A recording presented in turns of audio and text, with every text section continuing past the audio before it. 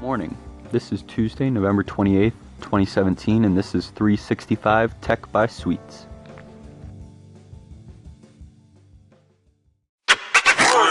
Yesterday at AWS reInvent 2017, Amazon announced AWS Sumerian, which is going to let developers create augmented reality, virtual reality, and 3D apps without specialized programming knowledge. It's going to let developers like me and the rest of the world go on to AWS's website, put a bunch of building blocks together, and just send out an augmented reality, virtual reality, or 3D app.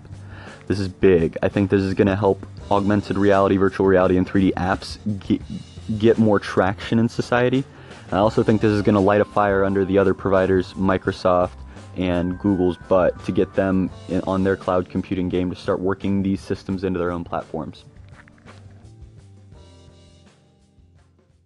In 2015, when Amazon released their Echo product and started working with the Alexa artificial intelligence platform, they created a similar thing but for voice, where I was able to go in, learn how to create voice applications very fast, and then put them onto the Alexa skill store so that other people could use them.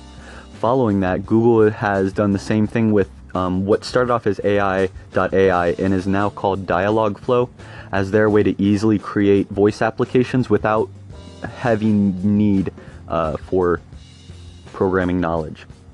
I think now that AWS has released Sumerian, Google's going to need to do a similar thing, because this is really going to create a lot of dependence for developers on a platform.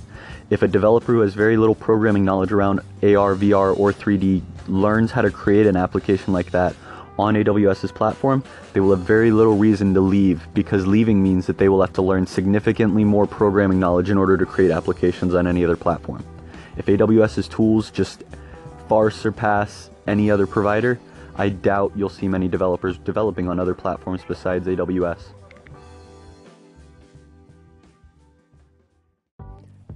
I just created my first app on Google Assistant using one of their templates. Required absolutely no code and had the app done from start to finish in less than 3 hours. I think one of the biggest benefits of this template feature is going to be Google's ability to bring in a non-technical audience into this very technical space of voice. For example, having this trivia, personality quiz, and flashcards template are going to allow any kid under the age of 15 to go online, click build, edit a little Excel spreadsheet, and then to be able to already start interacting with voice. And it's going to help them to understand the technology better, not just kids, but anybody who wants to come on here and start to understand the voice platform can, for free, without any code.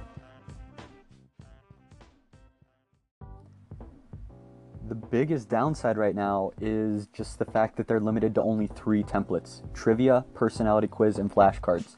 And your ability to edit what those do on a microscopic level is very limited, which is one of the downsides of not having to use any code. It's the trade-off you get. But I think as Google starts to understand how people want to interact on the voice platform, they're going to create new templates to help people create their own custom interactions to solve that problem.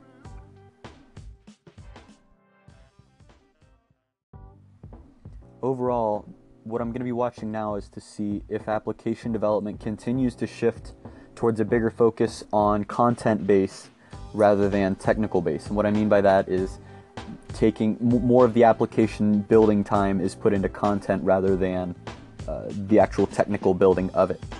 I'd like to hear your feedback. What do you guys think? Do you think that more and more less technical people are going to be able to build applications, or do you think app building is always going to stay in the realm of developers?